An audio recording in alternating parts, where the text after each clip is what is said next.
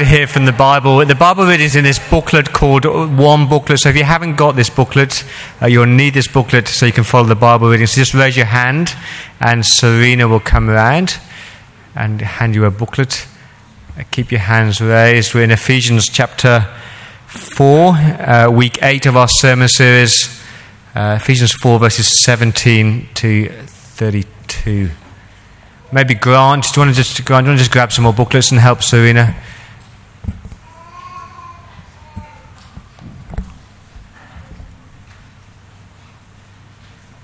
Anybody else need a booklet?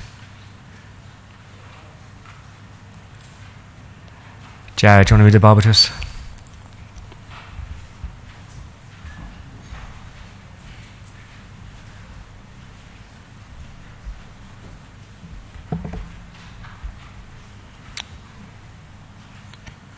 So I tell you this, and insist on it in the Lord, that you must no longer live as the Gentiles do, in the futility of their thinking.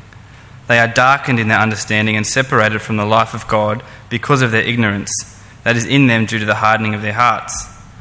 Having lost all sensitivity, they have given themselves over to sensuality so as to indulge in every kind of impurity, and they are full of greed. That, however, is not the way of life you learned when you heard about Christ and were taught in him in accordance with the truth that is in Jesus. You were taught, with regard to your former way of life, to put off your old self, which is being corrupted by its deceitful desires, to be made new in the attitude of your minds, and to put on the new self, created to be like God, in true righteousness and holiness. Therefore, each of you must put off falsehood and speak truthfully to your neighbour, for we are all members of one body. In your anger, do not sin.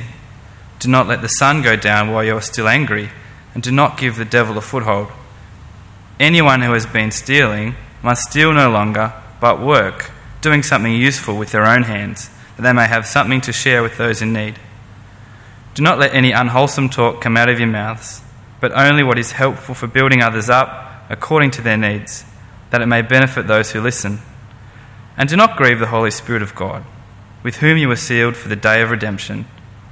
Get rid of all bitterness, rage and anger, brawling and slander, along with every form of malice. Be kind and compassionate to one another, forgiving each other, just as in Christ God forgave you. This is the word of the Lord.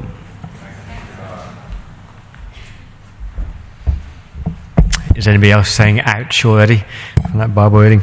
Let me pray for us and then we'll hear God speak. Lord, we want to thank you for your word, which is so rich and so practical and so relevant.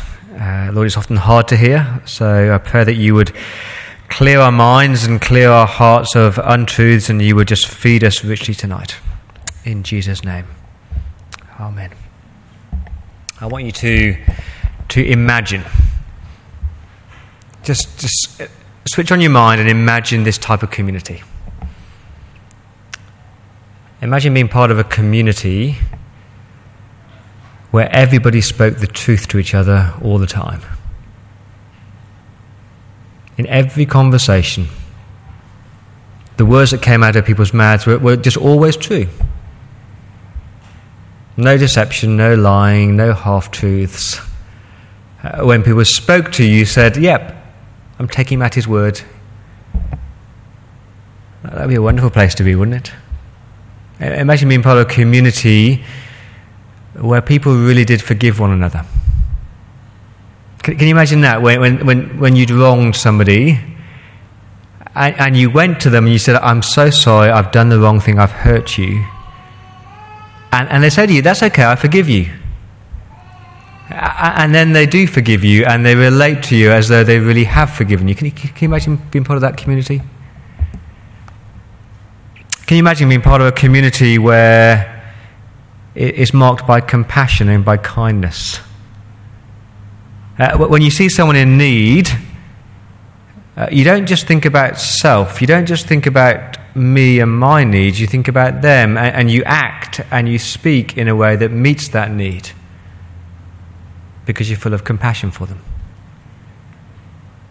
Can you imagine being part of a community where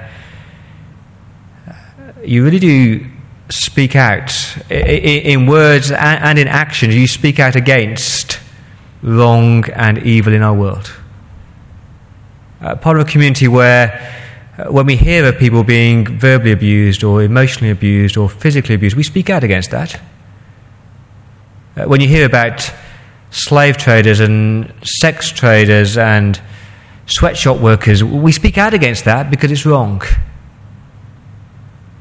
And we speak out and stand up for the oppressed and the marginalised. Can you imagine part of a community where it's marked by generosity, so the poor don't get poorer and the rich don't get richer, but we're just really good at sharing what we've got? Can you imagine being part of that? It'd be wonderful to be part of that community, a kind, compassionate, forgiving, truthful community. And I hope you're asking, where can I find that? Where can I find that type of community? Where can I be part of that type of community? And the answer, of course, is, you tell me, where can you find it? The church.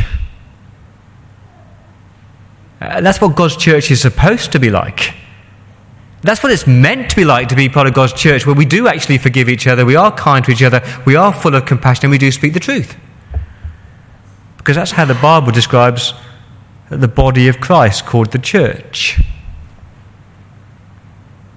It's what we communicate in our church mission statement. It's on the screen, it's on your newsletter, it's on our notice board. Living for Jesus, loving like Jesus. What we're saying there is that we are a community of people who live our lives under the lordship of Christ, and we honour Jesus and we please Jesus, and it's all about Jesus. And we love each other. We love each other within the church family. We love our community. We love our world like Jesus would love them. That kind of extravagant, selfless, sacrificial, other person-centered kind of love. Now look at it.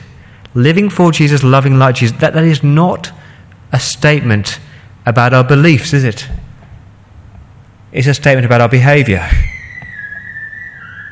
It's not a statement about the content, it's about our conduct. We're saying to the world, the way that we live, the way that we relate, the way that we walk, the way that we talk, look at our behaviour, look at our conduct, and at this church you should see Jesus. Now, let's be honest, let's be real. The majority of people who are not part of a church family, they rarely read the Bible, they don't delve into doctrine, but they do look at our lives. And by that mission statement, we are saying to the watching world, you can expect gossip and slander in the world, but not in this church. You can expect bitterness and anger and grudges in the world, in your workplace, but not in this church, because we're different here. We're a church that are all about living for Jesus and loving like Jesus, because we've got Jesus. And that statement, that mission statement, is not just what we do on a Sunday evening, is it? What we're saying is that we're living for Jesus and loving like Jesus 24/7. Because when you've met Jesus, he impacts every area of your life. Because your belief must change your behaviour. Here's my big idea for tonight.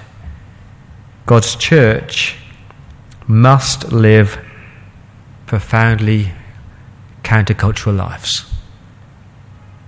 God's church, God's people, must live profoundly countercultural lives. Did you spot the imperatives in our passage, verse 17? I tell you this and insist on it in the Lord by the authority of Jesus, that you must no longer live as the Gentiles do. Come on, church. That was your old way of life. You must no longer live like the rest of the world does. Or verse 25, each of you must put off falsehood and speak truthfully. Verse 28, anyone who has been stealing must no longer steal. Verse 29 literally says, you must not let any unwholesome talk come out of your mouths. You see that word must? These are commands. These are not nice thoughts on how to live. These are not suggestions on how your life might be better. They're the expectations that if you follow Jesus, if you belong to Jesus, this is how you're to live. We must live profoundly countercultural lives. But before we dive into the passage, let me flag a massive danger in preaching this kind of passage. See, I could easily preach tonight and just give you a kind of a moralizing lecture. You must do this and you mustn't do this, and you can do this and you can't do this. And that's just kind of laws and rules, and it's just legalism. And if I was just to preach a kind of moralizing lecture tonight, we'd fall into two basic camps. There'd be some people here who left way down and burdened and feeling guilty and feeling a failure and thinking, I can't do it. And there'd be other people who leave here tonight kind of like self-righteous and proud, a bit like the Pharisee, thinking, I'm quite a good person, I've kept all the rules. And so we need to get the engine right. The engine drives the vehicle. The engine drives our conduct. This kind of behaviour, this kind of different life only comes from having the engine right, and the engine is Christ, isn't it? In the context of Ephesians, you've got to make sure you're in Christ, that you've been saved by Christ. And if you are in Jesus, you have been redeemed, you have been forgiven, you do have the Spirit of God, and so therefore we're called to live different lives. But please make sure you get it right. You're in Christ first, and therefore you live different lives. I've got a friend who has adopted a little girl from Taiwan. Her name is Nina. They adopted her when she was one year old. She now lives in a house in West Pymble.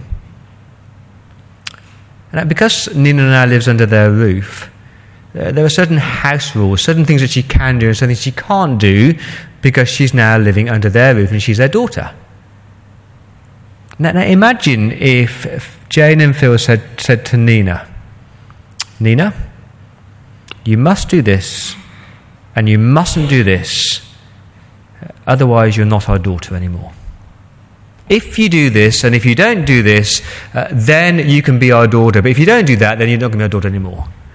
Can you imagine living under that kind of house where you're constantly thinking, oh gosh, am I going to be their daughter anymore? No, she is their daughter. They have adopted her, and because she's their daughter and because they love her, they want her to live under their roof according to their rules. And that's what we're talking about tonight. If you're in Christ, you are a child of God, you are a son of God, you are a daughter of God. He's not saying you earn your relationship with God. He's saying because you're a child of God, this is how you live. But he's pretty clear that we must live profoundly countercultural lives. He says, verse 17, don't live as the Gentiles do. That's the unbelievers do in the futility of their thinking. So their minds are all wrong. They're darkened in their understanding because they don't know God. They're ignorant, verse 18. That is, they know some facts, but they choose to ignore it. They have hard hearts. They are willfully stubborn. But I think verse 19 is probably the best description of our society, isn't it? Having lost all sensitivity, they've given themselves over to sensuality, to indulge in every kind of impurity, and they're full of greed. I think that's exactly what our world is like.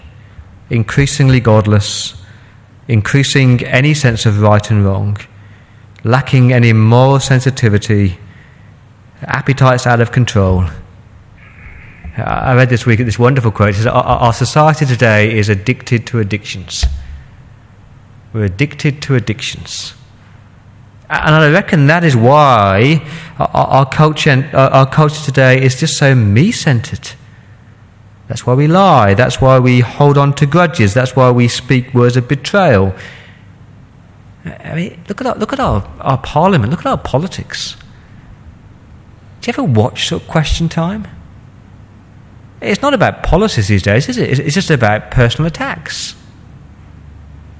When our so-called leaders open their mouths, both sides, I'm not going to any one side, but when they open their mouth, do you not think, is this true or is this just rhetoric? You just can't take them at their word anymore. In our world, people go for the latest thrill, they crave more and more satisfaction, and then they end up paying somebody else to listen to their problems. And Paul is saying that is not you anymore. You've got a new mind. You've met Jesus. And because you belong to Jesus, don't be part of that. It's a classic sort of before and after. Verse 20, that is not the way of life that you learned when you heard about Christ and you were taught in Christ. It's kind of like, anyone here watch The Biggest Loser? I love The Biggest Loser. I acknowledge that. Why do we love those shows? We love those shows because we like to see the total transformation. And it's not just about the weight loss, is it? It's actually about their lives are just totally different. They can now do things that they never could do before. The stuff they always wanted to do, they now can do. And it's almost like they've got a new personality, a new identity. They're a new person. That's the after. And what Paul is saying here is that if you've met Christ, you've got a new you. So verse 22, you put off your old way of life. That was the old you. Verse 24, you put on the new you. The new you, verse 24, is created to be like God in true righteousness and holiness. That's the new you. That's a transformed you. And in between the two, verse 23, how do you do it? You've got a new mind, a new thinking, because you're now in Christ. We must live profoundly countercultural lives. Let me ask you two questions. Why and what? Why should we be different? Why should God's church be different? Why should God's church be a place full of truth and forgiveness and kindness and compassion? Why does it matter? Of course it matters because we're called to be a witness. Of course it matters because people see Jesus through us. You ever had those really awkward conversations with somebody you've sat next to at work for 3 or 4 years and they suddenly discover you're a Christian? And they say things like, oh, I didn't know that. And you're thinking, gosh, I've sat next to you for 3 years. You've seen the way that I relate. You've seen the decisions that I've made. You've seen the way I speak. And you hadn't got a clue I was a Christian? That's awful, isn't it?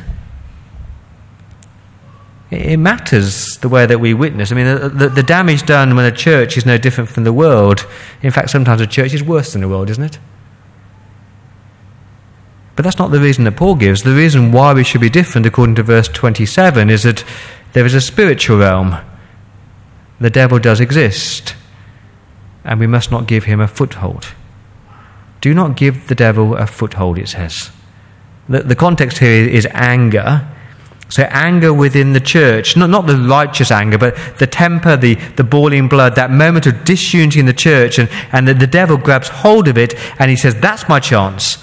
That's what I'm going to do. I'll grab that and I'll destroy God's church. Are you aware of that? Are you aware of the spiritual battle that we're in? The devil doesn't want people to become Christians, and so he makes our evangelism so hard. He doesn't want the word to go out, so he makes preaching really hard. He doesn't want us, God's people, to live different lives. He doesn't want the church to live as united, holy people. So what does he do? He grabs on relationships, fighting and factions and grudges and hostility. That will make the church a laughingstock. You ever thought about that? That when we're tempted to be unloving and unkind and angry and impatient, we're actually giving the devil a foothold. But the second reason why we're supposed to be different is the positive. Verse 30, do not grieve the Holy Spirit of God with whom you were sealed for the day of redemption. I love verse 30. Do not grieve the Holy Spirit of God with whom you were sealed for the day of redemption. The word grief is a personal word, isn't it? If you've lost someone that you love, if you've lost someone who's dear to you, you know what grief is like, don't you? Grief is this sadness, it's this darkness, it's this loneliness, it's this pain that you feel when you've lost someone that you love. That's grief.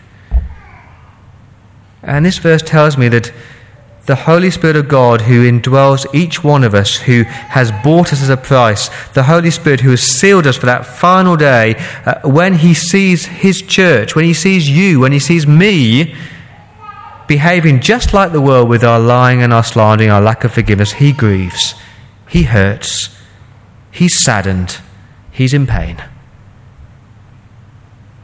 Here's what Spurgeon said. He said, It's an inexpressible, delightful thought that the God who rules heaven and earth, the God who is the creator of all things, the infinite, the ever-blessed God, he would condescend to enter into such infinite relationship with his people like you and me. And so his divine mind may be affected by our actions. His great love for us makes possible his grief. Do you ever think like that? That your harsh words actually make the Spirit of God grieve. That your lack of forgiveness makes the Spirit of God grieve. God is heartbroken when his church is no different from his world. We must live profoundly countercultural lives. So what's that going to look like? Let's get really practical. Let's get really down to earth, nitty-gritty practical. In God's church, we must speak truth and not lies. He says, put off your lying, renew your mind and put on truth. There's no place for lying in God's church. God's church must be marked by honesty and integrity and in truthfulness. See that in verse 25? Each of you must put off falsehood. Get rid of it. And put on truth, honesty, integrity. For you're all members of one body. Now, I grew up in a house where lying was just part of life. And not the big lies, just the small lies, the white lies, the half-truths. And if you ever lived in that kind of house, it's just kind of, you kind of live in this web, this tangled web of kind of who knows what and what did I say what to, and it's just ugly. And that is not God's church. God's church should be a place where we don't hide things and we don't deceive one another, we don't pretend, we keep our word, we're reliable, we're honest because we've put off falsehood and we're just speaking the truth to each other. Wouldn't that be a beautiful place to be? In God's church, any anger must be a righteous anger, not a losing of the temper. Look at verse 26. In your anger, don't sin. He's quoting from Psalm 4. In your anger, do not sin. And again, I love that verse because he's saying anger is okay sometimes. Anger is permitted sometimes because anger can be righteous and anger can be holy. But it must be different to the type of anger in verse 31 that you must get rid of. See, I'd argue that in God's church, we should actually be more angry more often. That kind of righteous anger, the holy anger. Now, we need more men and women like John Wesley, who was angry at his personal sin. He hated it. We need more men and women like William Wilberforce, who was angry at societal sin. So when he saw the slave traders, he was angry at that and he fought for justice. We need more people like that who will speak out against the sex traders and the refugees and the drug traders. And don't we need more people like that? We need more people like Luther who would speak out against doctrinal sin, and when the name of Christ was being maligned, he spoke out against that. See, church shouldn't be a place where we're apathetic. When you see the marginalised being trampled on and when you see the poor becoming poorer, we should be righteously angry. But let's be honest. If you're like me, most of our anger is rarely righteous, is it? Most of our anger is just that flying off the handle because of my impatience, because of my pride. Most of our anger is just us shouting to get things off our chest, regardless of who we hurt or who we damage in the process. And some of us just hold on to anger and we nurse it and we feed it and we feel self-justified, and we make some poor person, some poor man or woman the focal point of all our hurt, and we pour out our anger onto them, and then we feel better. I love this quote by a guy called Frederick Buechner. He said, of the 7 deadly sins, anger is possibly the most fun. To lick your wounds, to smack your lips over grievances long past, to roll over your tongue the prospect of bitter confrontation still to come, to savour the last toothsome morsel, both the pain you're given and the pain you're giving back, in many ways is a feast fit for a king. The chief drawback is that what you are wolfing down is yourself, and the skeleton at the feast is you. Anger destroys you. Anger destroys you. And when the church is full of angry people, not righteous anger, but that blood-boiling anger, it grieves the Holy Spirit. D.L. Moody tells a story of he was doing a week-long mission, and he was preaching his heart out night after night after night, and he was seeing no fruit. No one was being saved. The night before the last meeting, he gathered together with the elders of the church, and quite prophetically he said, "Is there any unforgiven sin in this place? Is there any pent-up anger?" And the leader of the church stormed out of the room. He was an angry man who had been pounding the pulpit for many, many years. He came back to D.L. Moody the following day and just thanked him for coming and asked for forgiveness. And Moody preached that night, and hundreds were saved. It does affect our church, that kind of pent-up anger. In your anger, don't sin, and don't give the devil a foothold. In God's church, we don't steal, but we do good. I was going to skip over verse 28. I was thinking, stealing, we don't steal anymore. This is written for the first century where there was no welfare system. Stealing isn't a problem today, is it? And then I read that in 2006 in the US, stealing or theft cost the US economy $8 billion. People like you and me who steal. We pad our expense accounts, we fiddle our taxes, we borrow something from the office and we never return it. That's stealing. And God's church, we mustn't steal, but we must work and do something useful and then be generous. Now this is the one I find the hardest. In God's church, we must speak words that build other people up and not tear them down. Look at verse 29. Do not let any unwholesome talk come out of your mouths, but only what is helpful for building other people up, according to their needs, that it may benefit those who listen. How I wish the word any wasn't there. Do not let any unwholesome talk come out of your mouths, but only what is helpful for building other people up, according to their needs. It's so countercultural, isn't it? He's saying, when you speak, the words that come out of your mouth, you should only speak if the words that come out of your mouth are going to be beneficial to other people, not just for you. If you're going to speak words which are filthy and rotten and they run someone down and they damage someone's reputation, if they're slanderous words, if they're unkind words, if they're hurtful words, then zip it. Say nothing. No unwholesome talk to come out of your mouths. You know the power of words, don't you? You know how powerful your words really are. You know that, so do I. I can remember words said to me years and years and years ago that have stuck with me, and they pierced me, and they shaped me. And I'm sure you can too. It is Proverbs chapter 12, reckless words pierce like a sword, but the tongue of the wise brings healing. And he says, church, watch your words.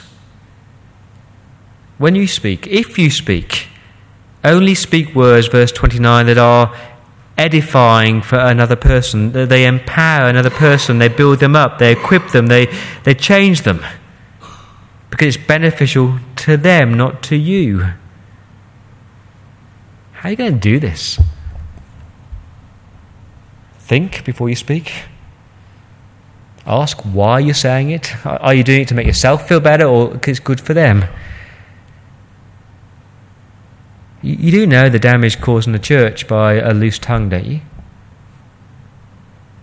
The conversations over supper that are full of gossip and slander, or that cutting comment, they will destroy the church. Here's Tim Keller's tongue test. He says, don't complain or grumble.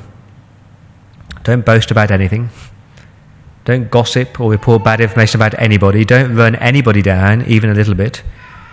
Don't defend or excuse yourself, and always affirm other people. How do you do that? You need a new mind. You need a new heart. You need a new tongue. You need Jesus. And church, if we're going to be profoundly countercultural, we must just be like Jesus.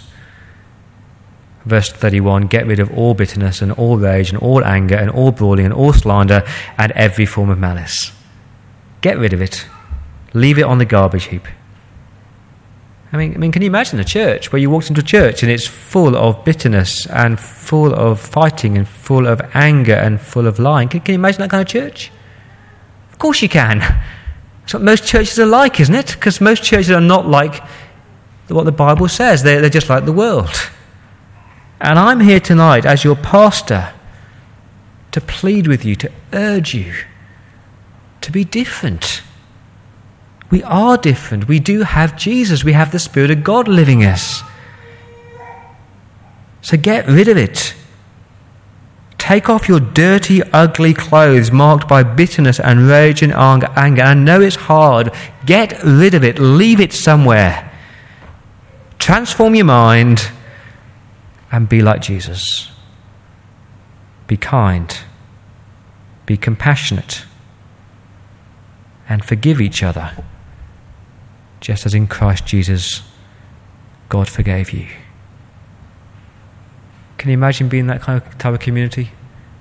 Can you imagine being part of a community where we spoke the truth? Our anger was righteous. It was marked by kindness, compassion, and forgiveness. I hope you can imagine that. Because that's what this church should be like. That's what you should be like. That's what I should be like. That's what we should be like. Because we're living for Jesus and we're loving like Jesus, aren't we? Let me pray.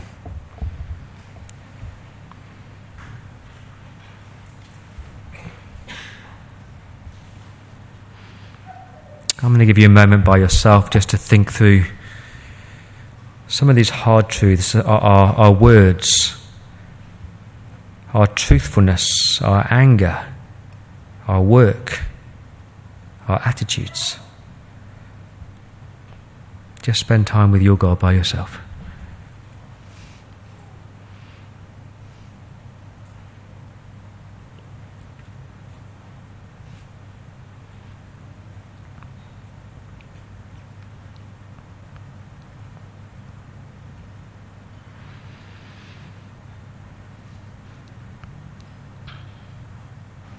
Father, we will long to be the church that you saw in your heart. We long to be the church marked by kindness and compassion and forgiveness, by truthfulness and unconditional love.